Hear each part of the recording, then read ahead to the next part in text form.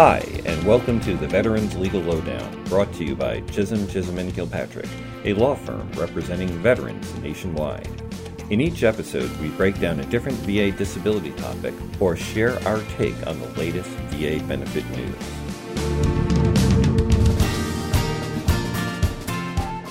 You're listening to the Veterans Legal Lowdown with Chisholm Kilpatrick. I'm Christian McTarnigan. I'm Elise Golaski. And I'm Michael Lestrito. And today we're talking about migraine headache disabilities.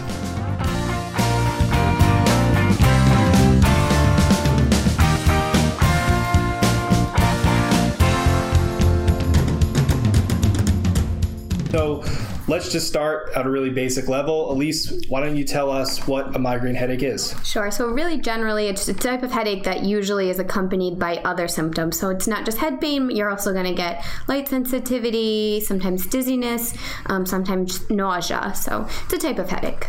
So are there any particularly common associated triggers for a migraine headache? Yeah, so there's a very wide variety, actually. Hormonal changes is one. For example, when a woman is starting her menstrual cycle, that can trigger a migraine.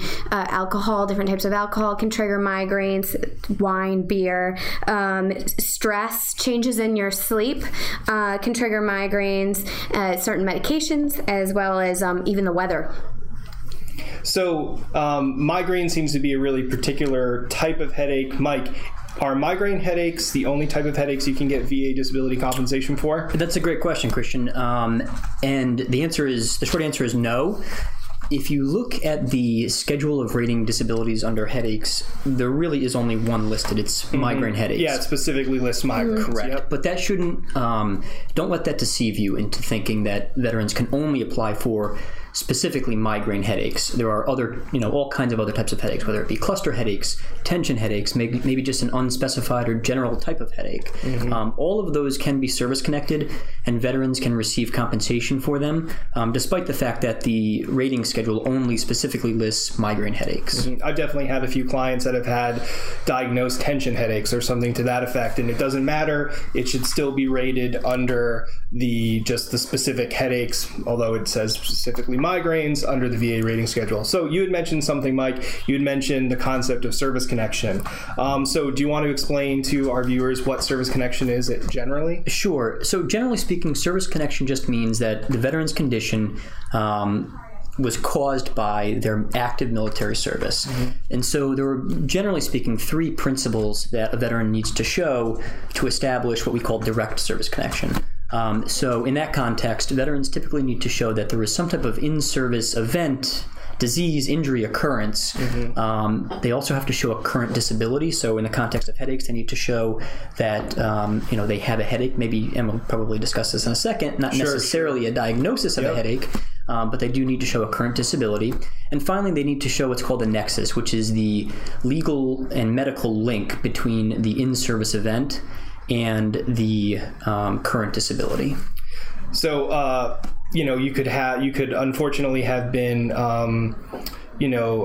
exposed to some sort of blast in service that could count as an in-service injury. Then you have headache disability currently, and then you have some sort of, it's typically medical evidence, right, that's linking that in-service blast to your currently, not diagnosed, but your current headache disability. And that would be the three elements of service connection that you would need to sort of get service connected for that disability. So you teased this a little bit, Mike. Elise, do you want to talk a little bit about sort of the diagnosis disability concept in VA law? Sure. So like Mike said, you don't actually need to have an official diagnosis to be considered disabled or having a disability under VA law. What you do need to have is some type of effect on your functional loss or effect on your ability to earn wages. So a good example of that is pain. If you have had pain but you don't actually have an underlying diagnosis, you can still be considered having a disability so long as you can show that head pain somehow affects your ability to earn wages. It doesn't have to completely make you unemployable. Maybe it makes you late sometimes. Maybe it affects your concentration. It just has to have some type of functional functional effect. And that's VA law's definition of what a disability, right? What constitutes a disability under VA law. Yes. Okay. And that's a somewhat new concept. Yeah. That's a new case called Saunders v. Wilkie where they laid that out. So you still might have some trouble. It's definitely easier to get service connected when you have a diagnosis. So would encourage you to go ahead and try and get a diagnosis, but technically you don't need one. Yeah, that's something we're going to talk about pitfalls sort of throughout the process and a little bit more in a section at the end of this talk. But something you definitely need to be on the lookout for is being denied solely because you don't have a diagnosed disability. Like Elise noted, this is a relatively new case. Sometimes getting these cases up and going and having the cases or the service connection claims adjudicated based on new cases can take a while. So definitely I would keep a lookout for that if you're applying for disability benefits and you don't have a diagnosis.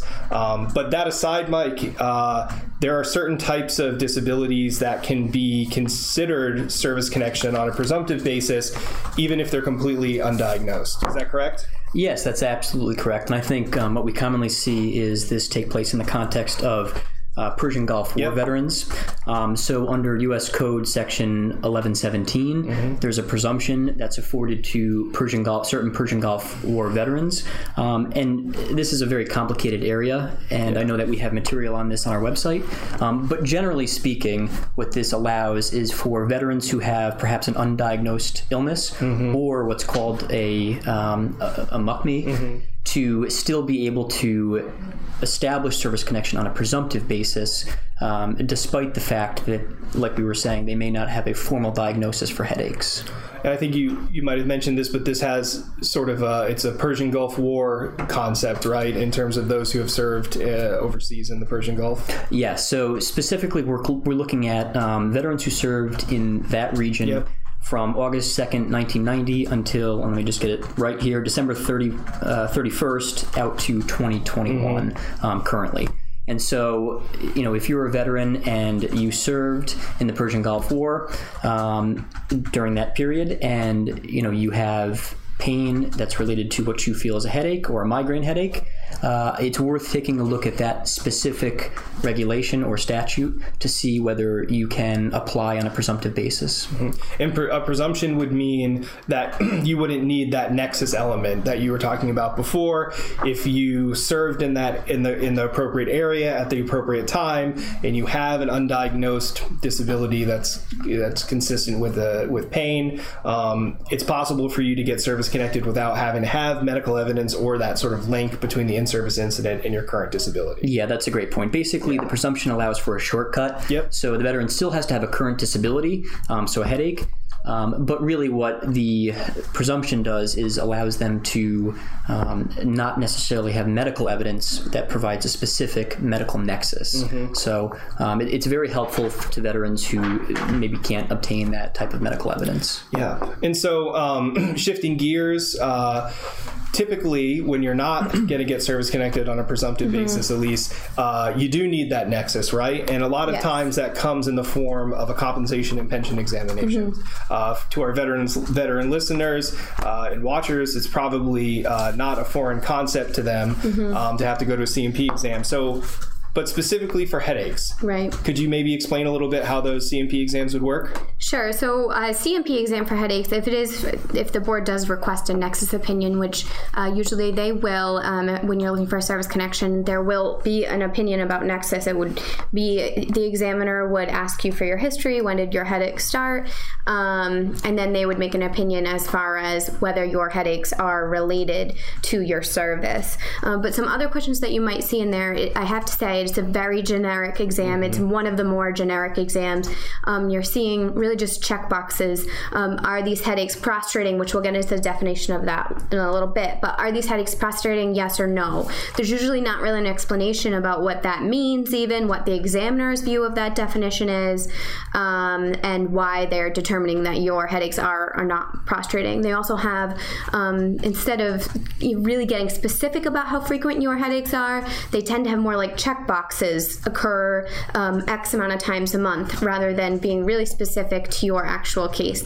And anything else, sometimes they don't get into any other symptoms. Less than 5, that sort of thing. Yeah, and you have to fit into one of the boxes. So they don't do a great job at painting your actual functional loss so as far as the headache exams are concerned. So the point here being that if you do get an examination, even for purposes of service connection, there's usually going to be a severity component of that examination, because if you do get service connected, then they're going to have to decide on what rating you should get. I think something that our listeners would be interested in is what happens if you go to a C&P exam and it's an unfavorable exam. So it either determines that there's not a nexus to service, and later we're going to talk about ratings. So why don't we just start there? Sure. So if it's something where they're saying it's not related to service, there are a couple things you can do. You can go out and get your own private exam. You can definitely, absolutely, no matter what, get a copy of that exam and see if there's anything in that exam that you can challenge. Maybe there's something that was written down there that you didn't say, or there's something that you said that wasn't written down there, just for an example. So you can challenge that actual exam. One thing as far as nexuses that as a non-doctor can't do, unfortunately, is make that nexus. So that's really why your own private doctor is going to help you with the nexus. But when we're talking about severity, which is the step after you get service connected, absolutely submit your own lay statements, because you are competent to say how your headaches affect you. You are competent to say how severe they are. So as far as the nexus, you might have to get a private medical doctor to dispute that. But if it's just them saying that your headaches aren't that bad, submit your own lay statements. Submit lay statements by people who love you or people who work with you, who have seen how your headaches can really affect your day-to-day. So we're going to turn to you, Mike, and ask a question about the Appeals Modernization Act. So if a veteran needs to submit new evidence with an appeal, what should that veteran know about the AMA? So the AMA, just to take a step back, is the new appeals system, which was enacted into law and is now in place for veterans filing claims and for decisions issued on or after February 19th of this year. And essentially what this does is, if a veteran has previously filed for service connection for a headache condition and has been denied and is looking to now refile for that condition, they're going to need to provide, along with their new supplemental claim, what's called new and relevant evidence. Okay. And so this is, as the regulations state, this is a low standard, but it's a standard nevertheless. And what that really means is that a veteran is going to need to provide some type of evidence that didn't exist or wasn't already considered by VA at the time of the initial denial. Okay. So what we can do in these instances is oftentimes provide updated treatment records. We can provide updated progress notes. We can provide new lay statements, all that which detail maybe the new severity of the condition, and submitting that along with a supplemental claim in the AMA will likely be enough to meet that very low threshold for new and relevant evidence. But it is different than what we call the legacy system or the old system. Yep. So I think it's really important for veterans to know that if they've previously been denied for service connection for this condition, that they are going to have to do something a little bit extra and provide evidence in order to essentially reopen their claim. So what would happen, let's say, if a veteran didn't provide the correct type of evidence to either with an appeal in the AMA? What would the result of that be? So it's very likely that if a veteran's submitting a new claim, a supplemental claim, and they don't provide any evidence, it would be denied on that basis alone. Yep. VA probably wouldn't even reach the merits to the underlying question of whether service connection is warranted. And so if, the good thing about the new system is that veterans can continuously refile a supplemental claim as they obtain and can submit new and relevant evidence. Okay. But it's really important for, veterans to maintain the same effective date that they do provide new and relevant evidence at the time they're submitting their appeal or the claim. Okay. So sticking on the theme of service connection, Mike, and sticking with you, asking you this question. So before we get to ratings, secondary service connection. Could you explain that concept? Sure. And this is an important concept. Previously, we were speaking about direct service connection. The secondary service connection is different in the sense that if a veteran has a service-connected condition which causes, contributes to, or further aggravates a non-service connected condition, then that non-service connected condition can become service connected by virtue of it being caused by the service connected condition. So it's a little complicated, but for instance, we see this oftentimes in the context of, say, a neck condition. Okay. A veteran may have a service connected neck condition, which then has developed over time and become more severe and is now causing the veteran to experience headaches. Yeah. So despite the fact that the veteran's headaches may not specifically stem from an in-service event, the fact that the headaches are now being caused by another service-connected condition, in this case, the neck condition, the veteran will be able to file and likely succeed on a claim for secondary service connection of that headache condition. So you have service-connected disability that causes the headaches. Yep. That's one way to get secondary service connection. So let's say, Elise, that the service-connected headaches disability causes something else. What happens then? Well, then you could, if you're service connected for that headache condition, you could get secondary service connected for that second disability. But if you don't have, do you mean if the condition, you're talking about a line or? Yeah, like let's say you have a headache disability and it causes you to become depressed. What would happen in that situation? So long as the headache condition is service connected, then you can get service connected for the headache condition. But if we're going to expand this hypothetical for the depression, if we're going to expand the hypothetical more and say that your service connected C-spine condition, your neck condition, caused or aggravated your headaches, then that also caused depression. You could technically get both secondary service connect for the headaches and then for the depression. Yeah, so absolutely. But you have to start with something that's service connected. And I know that some of my veteran clients take some pretty serious medication for their migraine headaches. These can be incredibly debilitating, incredibly painful, and that can really be tough on one's gastrointestinal system. So if there were an ulcer or some sort of gastrointestinal disability, then even that could potentially be service connected because you have to take your medicine to treat your service connected disability, and that's causing another disability. So and the reverse works as well. So if a veteran has a service-connected condition that's not a headache condition, and they have to take certain medications for that condition, and one of the side effects of that medication is that it causes headaches. Then that's a basis as well for a veteran to claim service connection for the headaches based on the fact that they're taking medication for a service-connected condition. Absolutely.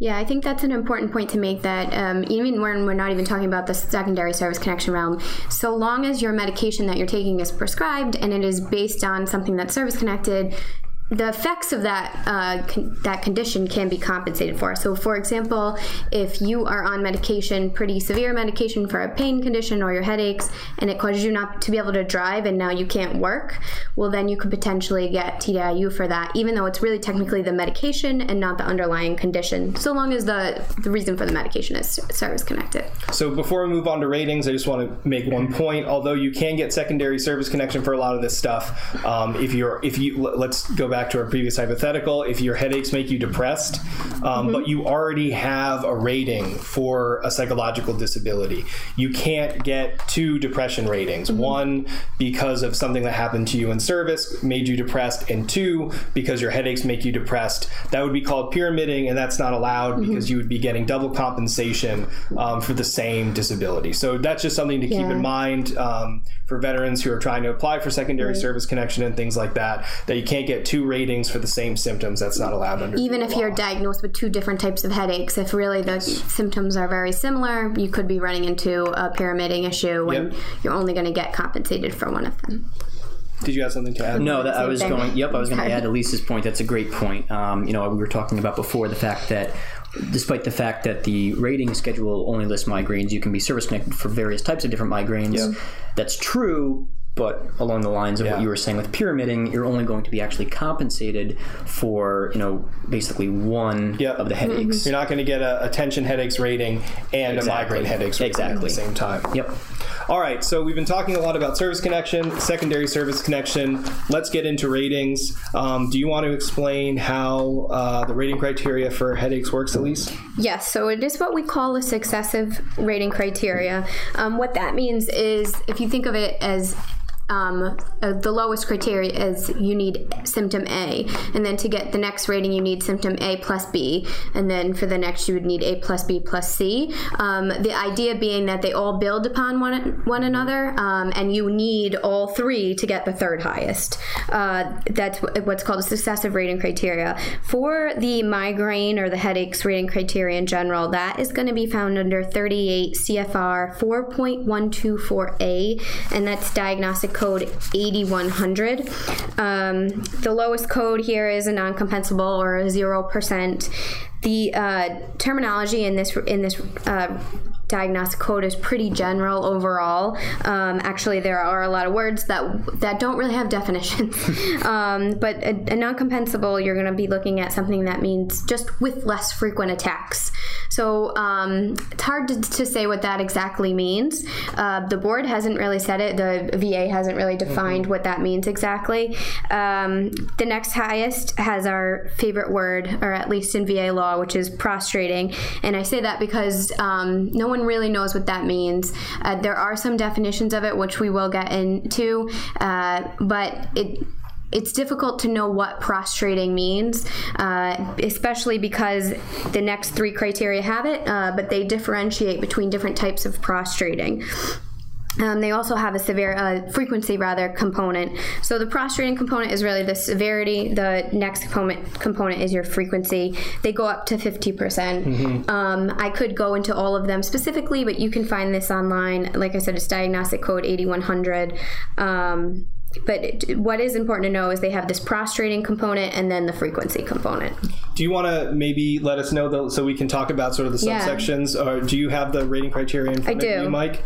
Sure. Do you want to read the 50% rating? And then, Elise, do you want to talk about maybe what some of these words mean? Yes. Sure. So for a veteran to obtain the highest rating under diagnostic code 8100 for migraines, they would have to show, and this is the terminology of the diagnostic code, they'd have to show with very frequent, completely prostrating and prolonged attacks productive of severe economic inadaptability.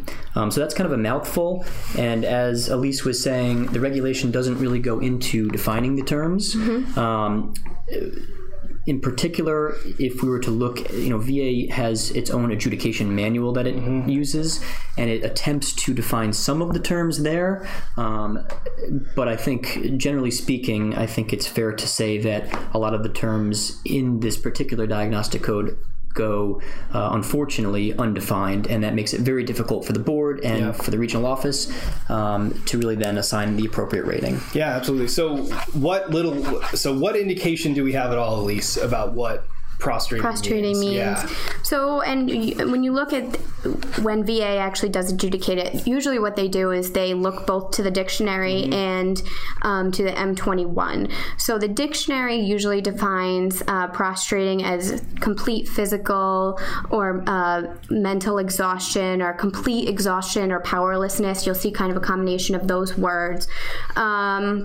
Hard to say even though what that means. What does it mean to be completely exhausted and powerless?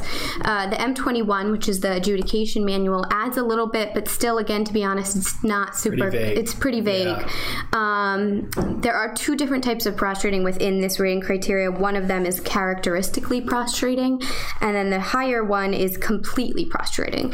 So the M21 defines characteristically prostrating as causing extreme exhaustion, powerlessness, debilitation, or incapacitation with substantial inability to engage in ordinary activities. The definition of completely prostrating is basically the same, except for without this substantial inability, they have essential total inability to engage in ordinary activities. So the difference is they're saying basically one of them is a substantial inability to engage in activities, and the other one is a total inability. Yeah. tough to say what an ordinary activity is, but usually when you're having to go to sleep or lay down in a dark room or sit on the floor and you can't engage in anyone, that's when you start to see more of a prostrate. More examiners find that your headaches are prostrating. If you're someone who can work through your headaches, it's difficult to prove that your headaches are what's considered prostrating because they're not causing extreme powerlessness, right? So the sleep is a really good example of it. If you have to just lay down and kind of close out the world with your migraines, which is pretty common. But it can be difficult because, like we said, that is, for migraines, that's kind of common to have to lay down, be completely dark. But if you just have tension headaches, you don't always have to do that. You can sometimes work through them. They can be very distracting, but you don't necessarily need to go to sleep. So that's where we run into a lot of difficulties with the rating criteria, is trouble with this prostrating element. But as of now, we do have to show it to get a higher rating because it is what's considered a successive rating criteria. You do need to show that to get at least a 10%. And so there's one more phrase in the rating criteria, and it's a bit of a tongue twister. So it's severe economic inadaptability. Does anything tell us what that means? Either of you? Yeah, putting that out to both of you. This is admittedly pretty difficult, I would say, to really nail down. We know from VA's adjudication manual that they use that it doesn't necessarily mean that the individual is incapable of any substantially gainful employment. At least that's what they say. Okay. And so outside of that, I think it's really important for veterans to know that if they're seeking a 50% max rating and they need to show this severe economic inadaptability, what they really should be looking for is symptoms that force them to take a break from whatever they're doing and go down, lay down in a dark room where they really can't do much of anything. It doesn't necessarily mean that they have stopped work completely. Maybe they need to take 2 days off a week. Maybe they need to take 1 day off a month, something like that. And maybe they don't take any days off, but they're just really powering through, and the severity of their condition is capable, essentially, of providing that economic inadaptability, but it hasn't actually, to this point in time, caused them to take time off from work. It really goes to the severity of the condition and how it impacts the veteran's ability to work and function. And so, we'll get into this a little bit later, but I think this can really be teased out in a good lay statement. Yeah, absolutely. And so, Elise, the rating criteria says productive of severe economic inadaptability, but that's not exactly what's required, right? Yeah, so actually all you need to show is that it's capable of. There's case law on that. You don't need to show that it actually causes severe economic inadaptability. Just as Mike was saying, it's capable of doing so. So again, there is some overlap with the prostrating. You're showing how severe it is and how that could potentially impact your employment. But you don't have to show that it actually does. It's not TDIU. And the case law says you don't. That's one of the most common mistakes that you're going to see in these headache claims, at least when you're getting into these more severe 50% realm cases, is they deny you a 50% because you're working, basically. First, you can be working. This is not, like I said, IU. You do not have to not be working. Severe economic inadaptability, even though it's hard to say exactly what that means, we know it doesn't mean complete unemployability or even an inability to engage in substantially gainful employment, which is the standard for TDIU, because it's only a 50% rating, right? If you met that higher, you would be getting a 100% rating if your disability was preventing you from substantially gainful employment. I lost my train of thought. That's okay. Well, I wanted to sort of tease out where you kind of ended that thought, which is about TDIU. Yes. So, Mike, why don't you pick it up from there? Sure. What happens if your headaches are capable of producing severe economic inadaptability? Let's say you have a 50, but what if your headaches are even more severe than that? What if your headaches stop you from being able to work? There's an additional benefit that veterans can seek, and shorthand is TDIU, but it basically means total disability based on individual unemployability. And again, that just means that the veteran's service-connected disability, so in this case, service-connected headache condition, would preclude the veteran from being able to obtain or continue maintaining what's called substantially gainful employment. So basically their ability to work. So if a veteran has a service-connected headache condition, perhaps they're being compensated at the 50% rate already. Yep. But the severity has increased, or they feel that the 50% rating doesn't accurately really contemplate the real severity of their condition, they can raise TDIU by submitting a letter and saying that they're seeking this benefit. There's an additional form that they will probably have to fill out as well, but raising the benefit to VA will let them know that you're seeking unemployability benefits due to your service-connected headache condition. All right, great. So this has been a lot of information, and we've sort of been talking about a lot of different elements of headaches claims, both service connection and rating. One of the things that we always also like to talk about, and we have been talking about it throughout the whole presentation, the whole talk, is what are some common pitfalls that you think we should let people know about in terms of VA's adjudication of headaches disabilities? Sure. So one of the good things about the fact that we don't have really any definitions for what it means to be prostrating, or even what it means to be capable of causing severe economic inadaptability, is the fact that VA, at least in their board decisions, are supposed to be actually defining those things, and they're not. So that's one, at least at court, that is a very, very common argument that we will make. The reason for that is that you, as a veteran, are entitled to know what the standard is that you're being required to meet. It shouldn't just be a word that means nothing to you. They have to explain what it takes to be prostrating, for example, and why your actual disability doesn't reach that level, and what a disability might look like if it did reach that level. Usually you don't see that. Usually you just see this isn't prostrating, or they just rely solely on a VA examiner's checkmark that says it's not prostrating without any further discussion, and that's inadequate. That's a very common one. Another one, and I know we were just talking about this, but that the severe economic inadaptability, it has to just be capable of it. It doesn't have to actually cause it. Kind of going off what we were talking about before, that's another really common one. Yeah, and I think another common mistake that VA often makes in adjudicating these claims that I see is VA will consider the effects of medication the veteran's taking. Absolutely. That's a good point. And so, as you can imagine, oftentimes veterans who experience headaches or migraines will take some type of pain medication to help them deal with that pain. Yep. And so we oftentimes, unfortunately, see VA examiners say, well, yes, you have maybe severe headaches, but you're taking pain medication that allows you to function on a daily basis and takes care of all of your symptoms, and therefore you shouldn't be rated as highly. And that's really not correct. Yeah. Specifically with this particular disability, veterans should not be, or rather, veterans' use of medication should not be held against them when considering how high their headaches rating should be. Yeah. So don't let a VA examiner downplay your symptoms just because you're seeking medication. Sure. That's improper. Yeah. Another thing I'd like to add too is, and we were talking about secondary service connection earlier, VA has to really consider not just direct service connection, but secondary service connection when they're adjudicating your case. And oftentimes we'll see that they just solely decide the case based on whether direct service connection has been established or not. But they do need to, and if they don't, you should raise it to them. They do need to consider all theories of service connection, including secondary service connection. So just keep that in mind as a really another alternative basis to hopefully establish your claim. Yeah, so if VA is only looking at whether your headaches were caused by something that happened in service, make sure that if your headaches are maybe being caused by another service-connected disability, that VA is adjudicating that as well. They don't just stop at step one. And I just want to emphasize this point, although you said it.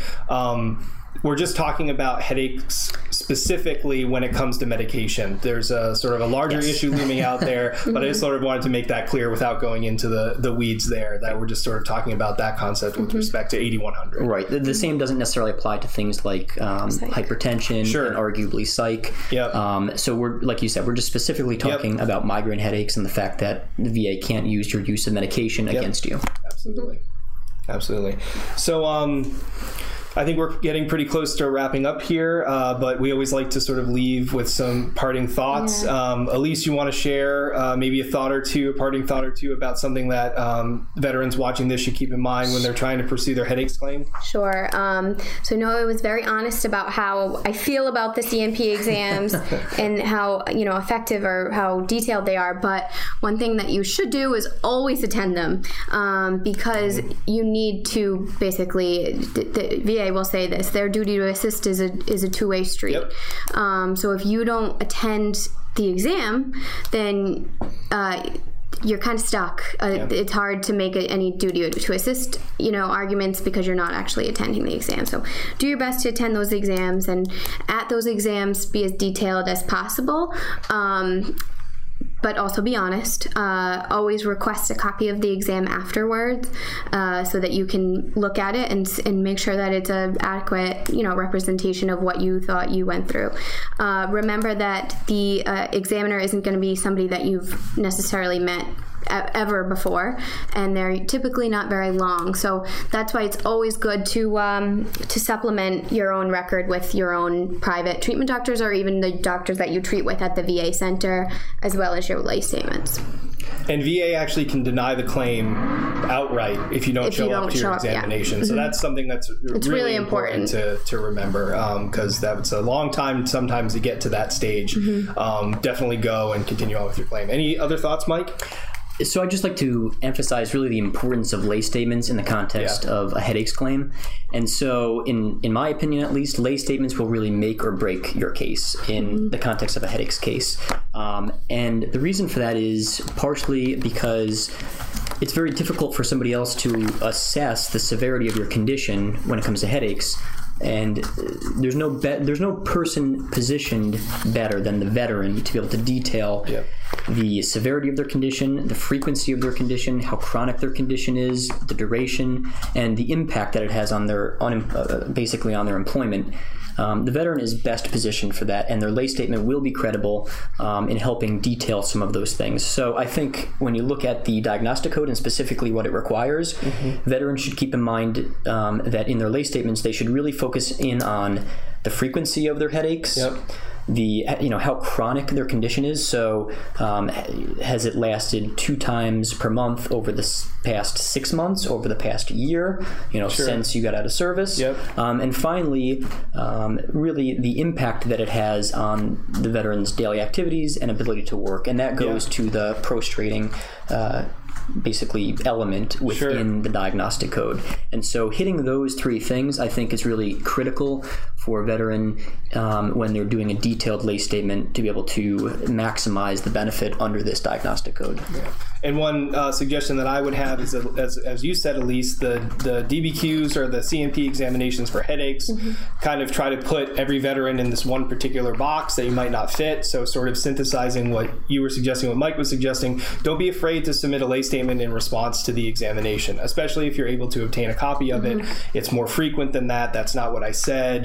This is more severe, things of that nature. Don't be afraid to tell VA what you think of the examination in a clear sort of direct way that focuses on maybe symptoms or severity that was missed in the context of that examination. Because less than 5 can be 1, but less than 5 can also be 4, or maybe they just misheard, the VA examiner maybe just heard your sentence to that effect. So that's a thought that I would leave everyone with. Any final thoughts in addition to what you've noted before we sign off? I guess I would just also say, we talked about secondary service connection for a while. There is also something called separate ratings.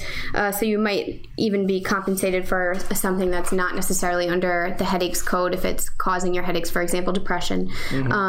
But really what I want to say is when you are making claims or lay statements, like Mike was saying, don't just think about what your headaches are doing as far as, the light sensitivity. Are they also impacting other areas of your life other than work? Are they causing, social problems? Are they causing depression? Are they causing irritability? Because those are all things that could potentially also be rateable. One final thought from me.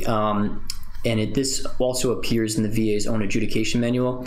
Sometimes it can be helpful for veterans to create what VA calls a headaches journal. Oh, yeah. And so that's something veterans can keep, which documents the date, the time, and the frequency of their headaches and the severity as well. Yeah. Mm-hmm. And so that's something that if the veterans are experiencing headaches, they can submit, and that just is further evidence, further proof to help substantiate their claim. And like I said, there's nobody better to be able to assess that than the veteran. Mm-hmm. Great. Well, I think that's it for us today. Thank you very much for watching. Again, my name is Christian McTarnigan, and today I was here with Elise Goloski and Mike Lustrito, and we were talking about headaches. Hope to see you again soon.